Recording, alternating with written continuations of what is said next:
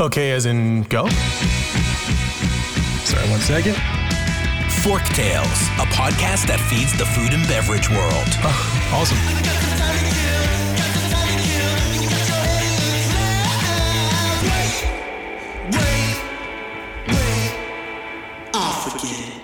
Fork Tales is brought to you by Vigor, a branding and marketing agency for passion-driven, innovative restaurant, beverage, and hospitality brands. Learn more at vigorbranding.com. If you love what we're serving up, please give Fork Tales a 5-star review on your podcast service of choice. Think of it as a tip for good service.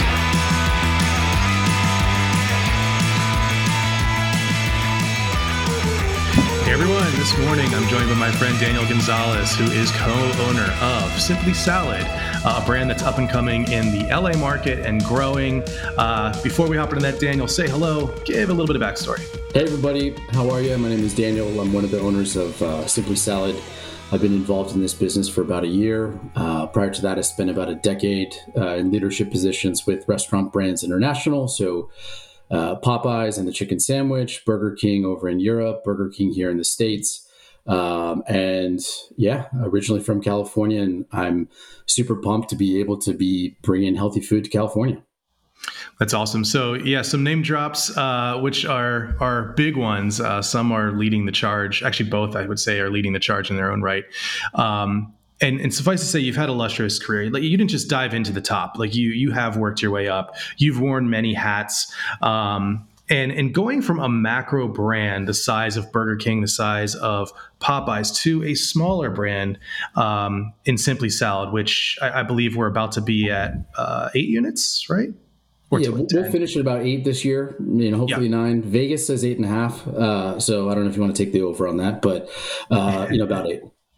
Awesome. So how have you applied your learnings while maintaining that like agility necessary in startup? Because this is still startup. You're still wearing 30 million hats, trying to get things done. But it's a very different world than being, for instance, head of marketing in the EMEA for Burger King. Yeah, I mean, how have I applied it? I think it's a focus on details, right? I think as you get into a smaller business, a startup, coming from a big corporate, where you're used to having 500 hands in the pot, now there's 2 hands in the pot and they're yours. And so you have to get into every step, every detail, and it takes much longer. It takes much more time to do properly than what you're probably used to. I mean, I can tell you in my case, from a supply chain standpoint, Burger King and Popeyes both have some of the best supply chain people in the world. And when you source a chicken breast, it's going to be on spec. It's going to have all the right details. Now, I myself am driving around to farms, checking out, chicken and asking the right questions from what I remember. So when you talk about applying learnings, it's applying them, with my own hands. To do that, chicken's one, produce is another, where we visit the farms. And I think it's just applying them at like a very, very micro level, right? You talk about macro experience, but, a lot of folks fly around, and I did for a decade, at the 40,000 foot level. Now I'm at, still on the runway, and it's every step asking questions, annoying vendors, annoying my teams with all the questions. But then once you get your arms around it, then you launch, you're successful, and you move forward that way. So I think it's from my perspective, my experience is really about, getting into the details and asking questions. Yeah. I mean, I assume for you, there's been frustrations. You mentioned annoying people, but it is a very different world when you're used to having this lane. This is the thing that I do. And then you trust your team members above and below that they're going to take care of their lane, and together we win. But when you're back at this level, I mean, all lanes are really your lane. And how do you mitigate what can be almost like whiplash? Like, hey, I'm in my accounting to like right now. Oh no, there's a fire over here. I have to go hop on the line and take orders. And I know a lot of managers probably experience that on the daily, but I think as owner, you're even more, like you said, you have your fingers all over. You have like more than both hands in the pot. How do you manage that? How do you stay sane? Yeah, I think it's about prioritization. It's a basic answer, but like, every day, every week, you have your big picture goals of like, what are the 3 most important things for our business, for our team, for what's going on this week, this month. and, start at the top and, block off time, for those most important things. So if you're, if you need to review, the wireframes for a new app, make time to do that in the morning when you're fresh, when you can give good feedback. If you're working on finalizing your strategic plan or reviewing insights work that your team has done, which is critical to the next phase of your business, make time for it. 30-40% of your time is going to be swallowed up by just stuff that comes up, no matter what. And so you need to prioritize those things that have to happen. And then even then, you put the kids to bed. I have 2 little ones. You put the kids to bed, and then, you work until 11 o'clock midnight and you do it again. But those hours aren't as good as the stuff from, 8:30 until, 10:30, Yeah, you're really running out of runway at that point. I think saving things for later in the evening usually has the best intentions. My advice would be to make sure that those things aren't critically important, because That's right. There's something like the beginning of the morning that just keeps you absolutely fresh, like a lovely head of lettuce. That's right. Popeyes is another large brand where you've spent some time and built some tenure and knowledge. And if I'm not mistaken, during that time, you were part of the famous chicken sandwich era that started. How did that product just come to be? Because I think outside looking in, even in the agency world that focuses on restaurants, it's still outside looking in. It's easy to see perfection, right? Like there's rose-colored lenses. Like, wow, they just nailed it. Now you can infer that there was a bit of work behind it, that it didn't just manifest out of nowhere. Mm-hmm. But it is sort of enigmatic. Popeyes out of nowhere just dropped this bomb of a sandwich. And it is a good sandwich. It's an amazing sandwich, which anyone who's listened to this show, I think I waxed on the first time that I had it. I was skeptical, and there was a very under the breath F word, just in delight. I'm like, wow, this really is fantastic. So what kind of insights can you give there? What research went into it? How did the brand prepare for the launch? Anything? Yeah, so I think, look, it's a 20 plus year story, actually. I think most folks probably don't know or realize is that Popeyes had a chicken sandwich, probably 20 times before, and it failed every single time. And it worked this time. What did we do differently? I think first of all, Popeyes has, I would argue, if I can plug, the best culinary team in the business. So Amy and her team, they're still like by far and away the best in the business. And I think they're the reason why the product itself is so good. So I have to start there, Joseph. It's by far and away the number one reason. But I think apart from that, even with that amazing product, a big brand can be very gun shy about launching a product for the 21st time. It's the boy who cried wolf, right? And so I think what we did differently, big picture, was, an insane level of focus on the product quality. So product quality, taste testing, and the impacts of what that had on the restaurant. So we had taste tested many different, hundreds of different versions, but there was the one, which is the final one, that is the one that's in the restaurants today. But that one, and I think most folks know that it has a different batter breading system. And in a franchise business, if you're bringing in a different set of equipment, you need to carve out 36 to 48 inches in back of house in 2,500 restaurants. That's painful and expensive. And so what we had was a killer product, but we knew we had to put in, a bunch of equipment. And it was a discussion with the franchisees about why this time is different. And, simply put, when you taste test versus, the 800-pound gorilla in the room, which is Chick-fil-A, and I think everyone knows that, and you're significantly outperforming, you've got a winner.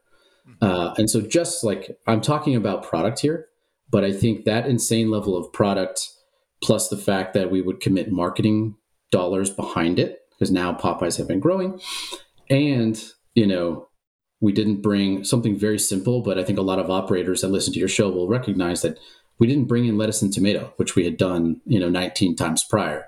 And what that means is, we didn't have lettuce and tomato in the restaurants before, so we weren't bringing it in just for that product. The lettuce and tomato that we weren't bringing in wasn't going bad. Therefore, the product quality was based on the chicken patty and the preparation and the pickles, right? And these pickles are incredible. So we kept it simple. We knew we had a winner. And then there was one tweet that started it all, that my friend and partner Bruno, who's out there in the world today, is responsible for, and his team. And that's what started it. And I think when you have a better product at a comparable price with no one had ever really come at Chick-fil-A from a quality perspective. Mm-hmm. And I think that's what set it off, where wait, is this thing actually better than Chick-fil-A? Nobody's better than Chick-fil-A. And that conversation, people took sides. And you've made it when people are making memes of Popeyes versus Chick-fil-A. And now there's a bunch of rap songs all over Spotify about it. So, we knew we had a winner, but, insane level of focus on quality and execution and partnership with the franchisees. And I think, it's, how do I put this? What you're saying is not different than what I would hear other people say. I think the difference is that it was done. If that makes, and what you said actually became truth. Like, I've heard everyone, what makes us different? Oh, better quality. Mm-hmm. It's gonna be great service. I'm like, congratulations, you're in the restaurant industry. Like, so what's really gonna make this different? Because everybody thinks their quality is great, but I think, like you said, when you have a rock star supply chain team that can actually source that product, you have an operations team that just ace training and not just training of like, do this, but understanding the bigger picture.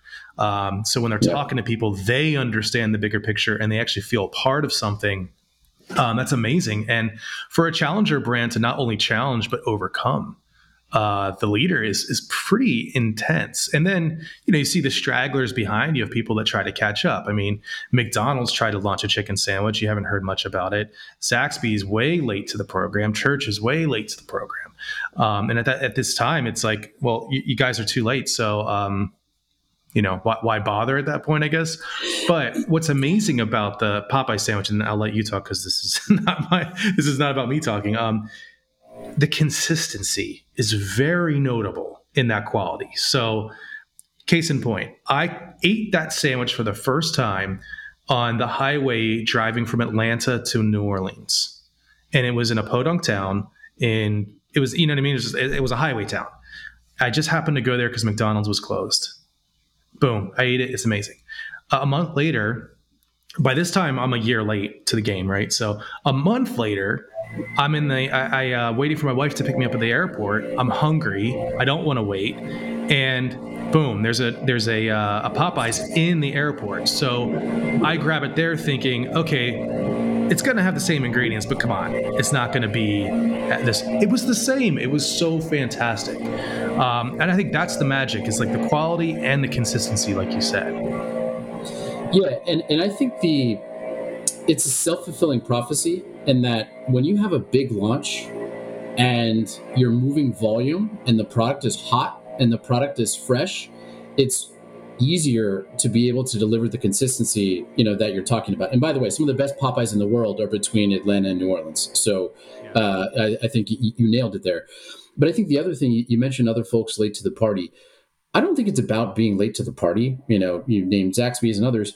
Those guys are all amazing. I think the thing is, Popeyes spent, 2, 3, 4 years specifically developing this product. And after the Popeyes launch, when everyone saw how successful the launch was, everyone said, I need a new one on the menu in 3 months. And if that's your approach to product development, you're not going to deliver, what you need. It might take 3 years, and you have to have a team that has the guts to stand up and say, hey, we taste tested versus Chick-fil-A, who's best in class, or Popeyes, who's best in class, and we're underperforming. We need to rework. And you need to succumb to that pressure of, I need something on the menu now, but I need another year to do it. And I think that internal struggle where product quality wins that argument, that discussion, that's what you need, And I think that most folks would probably say the same thing as you mentioned, but I would argue, show me the numbers from your taste tests. Show me the numbers of your in-market tests when you're in restaurants and you do tests versus Chick-fil-A. If you're beating, I'll use Chick-fil-A as an example. If you're beating them, then you're good. But I think a lot of folks will succumb to the pressure, know that they're underperforming, use their old product as a benchmark and say, hey, I've improved significantly, but customers are only comparing you versus best in class. And so I think it's that insane focus on quality that I think a lot of folks will skip. And, like I can understand, but Popeyes is, the chicken guy. And so, we weren't willing to compromise. Yeah. And that really is the difference, is the dedication and having the guts to, I think at any time, walk away and say, look, this just isn't panning out. Having the guts to persevere and say, while this particular variation was good, it's not good enough. And like pushing ahead more. And I think that lesson actually has translated to Simply Salad prior to you joining. But then I think obviously after you joining, it's even now more part of the culture. Simply Salad, before we hop in, I mean, this is a complete violent shift because we're talking about chicken sandwiches. Now we're going to salads. And I think when it comes to healthy food, especially in America, if you ask people, they will rah healthy food all day long.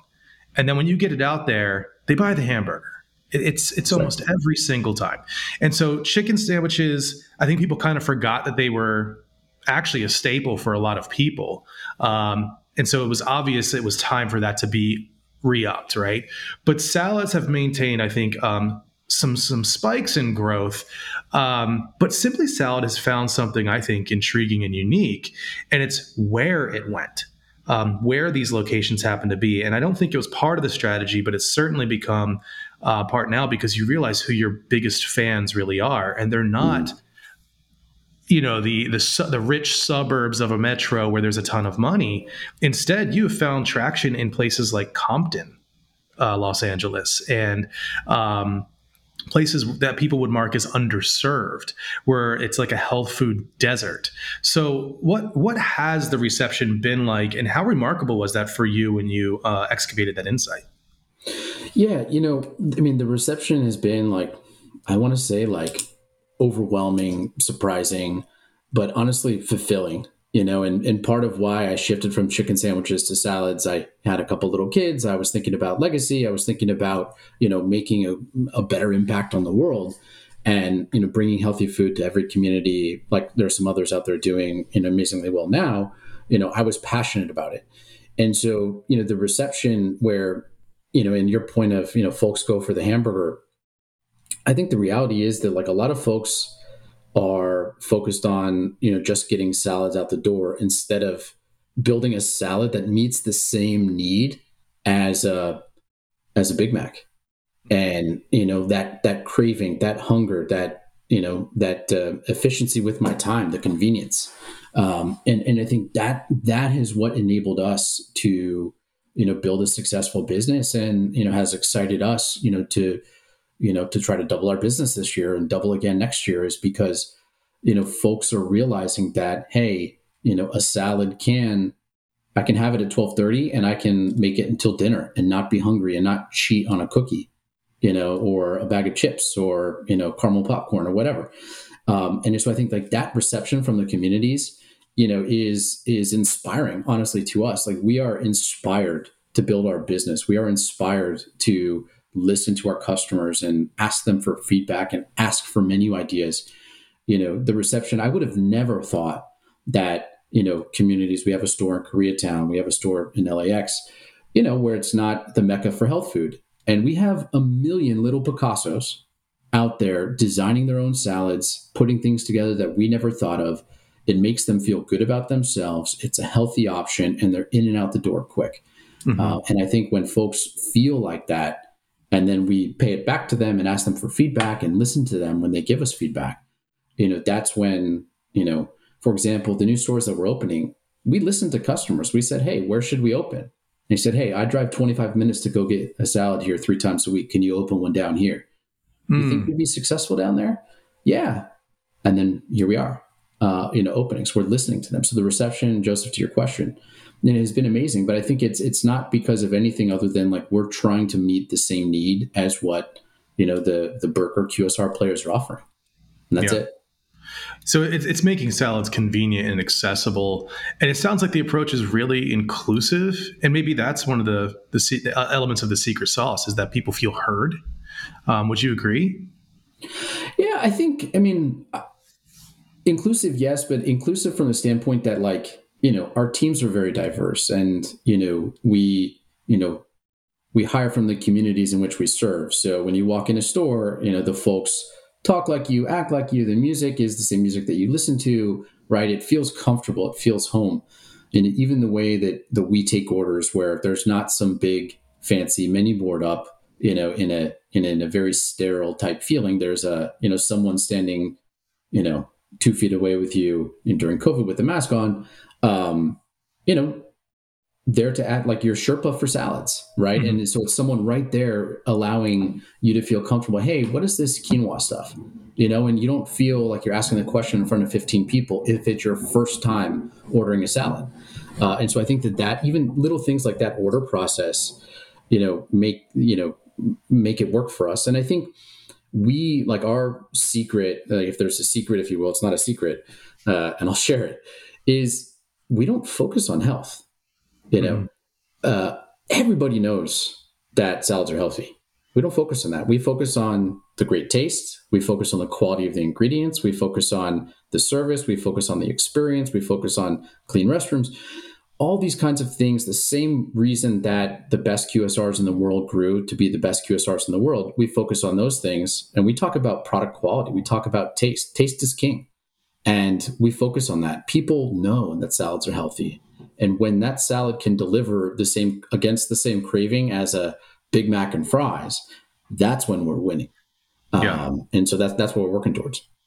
And I think the quality approach and focusing so heavily on the produce and all of that, it does come through in the flavor. And I think more and more people are waking up to this, that, you can get things at scale, like produce and everything, but there's something that is lost in that, the flavor.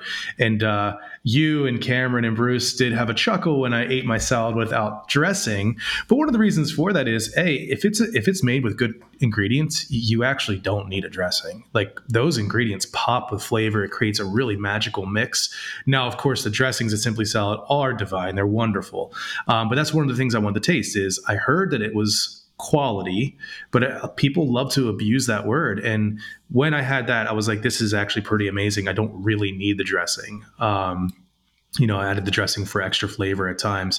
That's something notable. And you see in eggs too. I don't know if you're a Happy Egg fan, but when you have a Happy Egg next to even an Eggland's Best, the other eggs just look anemic, and then they taste anemic because it's like a very flat flavor. And I think you get the same thing with Simply Salad. So how hard has it been to secure that level of quality of product at scale, knowing that your scale is still relatively small? Yeah, I think insanely difficult. And I don't say that for any reason other than it's really hard. Our produce, for example, the stuff that we're serving in our restaurants today, was in the ground 3 days ago. Comes straight from the farm, packed in a truck, into our central facility the same night, delivered to the stores. And so it's fresher than at Whole Foods. I love Whole Foods, but we're easily 4 or 5 days, 6 days fresher than the Whole Foods in California. And that's hard work. We have our own logistics team. We have our own trucks. We have supply chain team. We're doing maintenance on diesel trucks all the time. And I think a lot of folks want to, rely on, and there are great companies out there that do food distribution, your Cisco's of the world, and they serve a purpose. But I think we want that extra week of freshness in the produce, just as an example, because folks can taste it. Folks can taste it. When you bring like a Beverly Hills quality product and taste to markets that aren't used to it, people say, wow, this is really good. This doesn't taste like the sad salads that I've had before. And so it's little things like that. We do the same with our dressings, where we make everything by hand. We could buy decently good pre-made Caesar, but we don't want to do that, right? We don't have preservatives. We make everything fresh. And the same with the proteins. We marinate them all overnight. We throw them on the grill. We finish them in the oven. We cube them up. And then that same evening, we're taking them to the stores.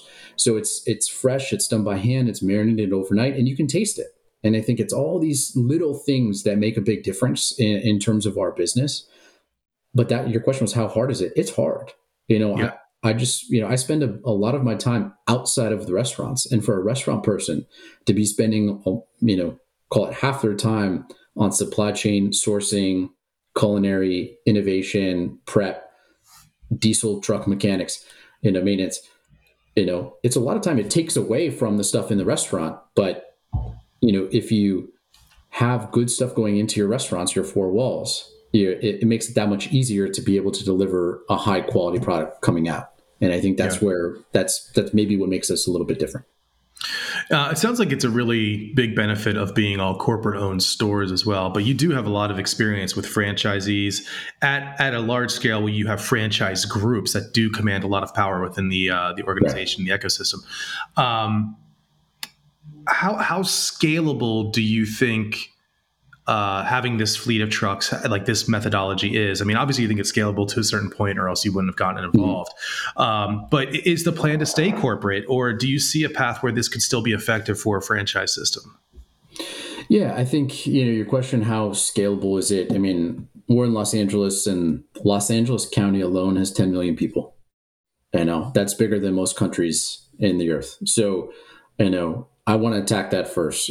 Could we have 100 restaurants in LA County? Maybe. And I think that we are focused on building density, and density brings on all these benefits in terms of, the ability to then invest in marketing, efficiency from a distribution standpoint. The number one reason why people know our brand and our stores is because they see them driving by high traffic roads. The more stores we have, the stores themselves serve as marketing. So, look, I think we're going for density, and we're not trying to, go to Chicago. I spent some years there and I love Chicago, but we're not thinking about that. We're trying to build density.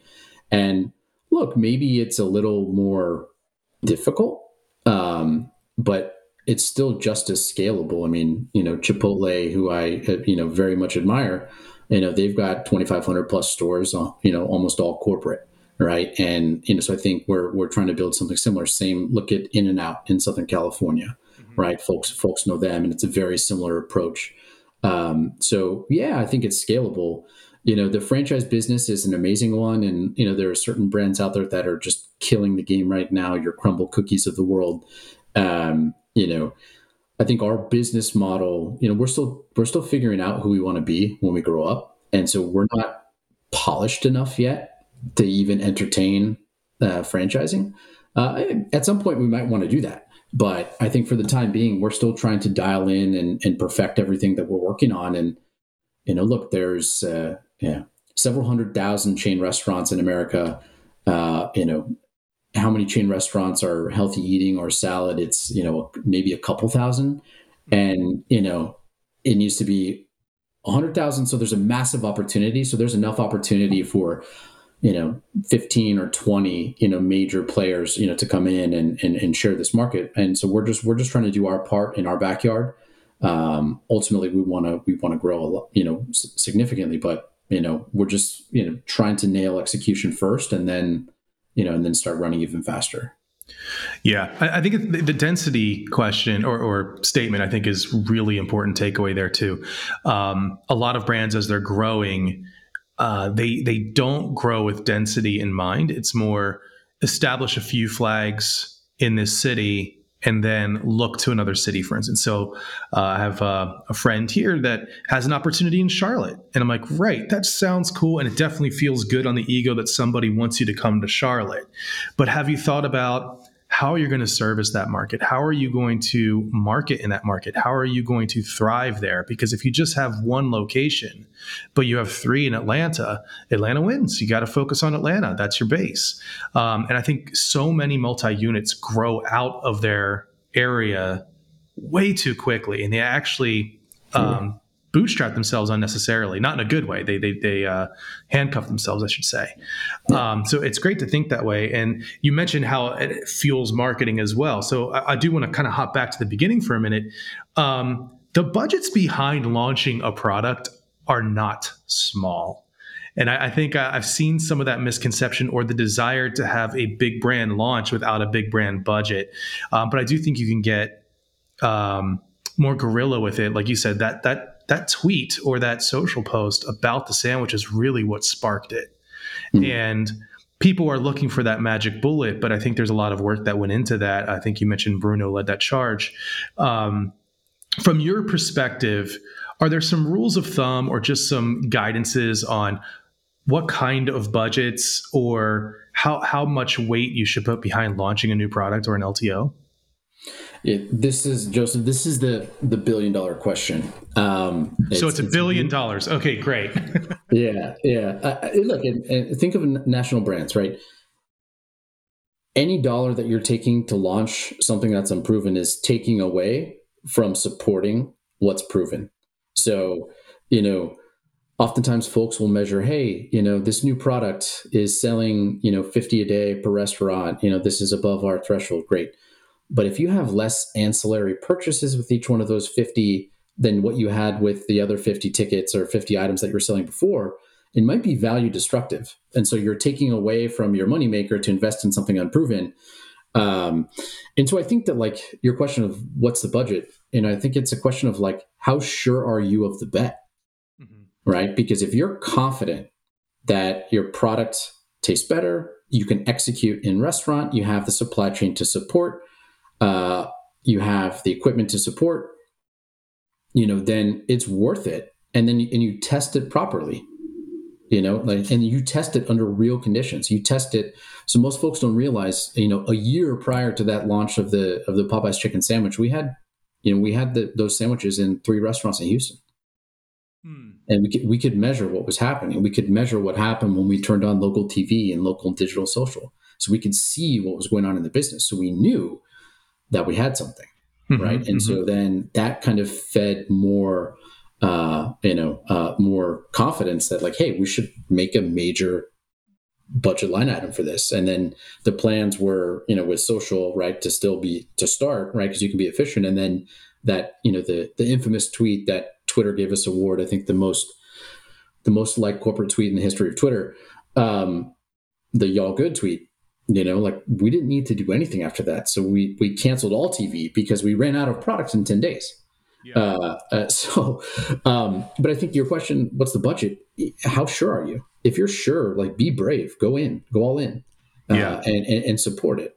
And, for some folks, you might be, it's a risk, but what's the risk that you don't support it?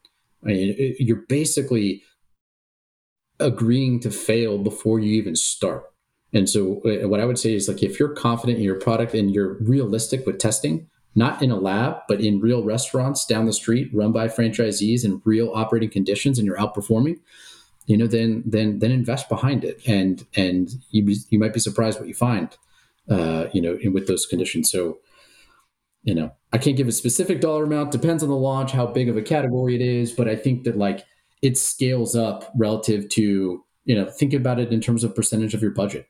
If you think that product X is going to be a killer, and you invest 30% of your budget behind your main product, should you be investing at least 10 to 15% of your budget in this product launch? Probably.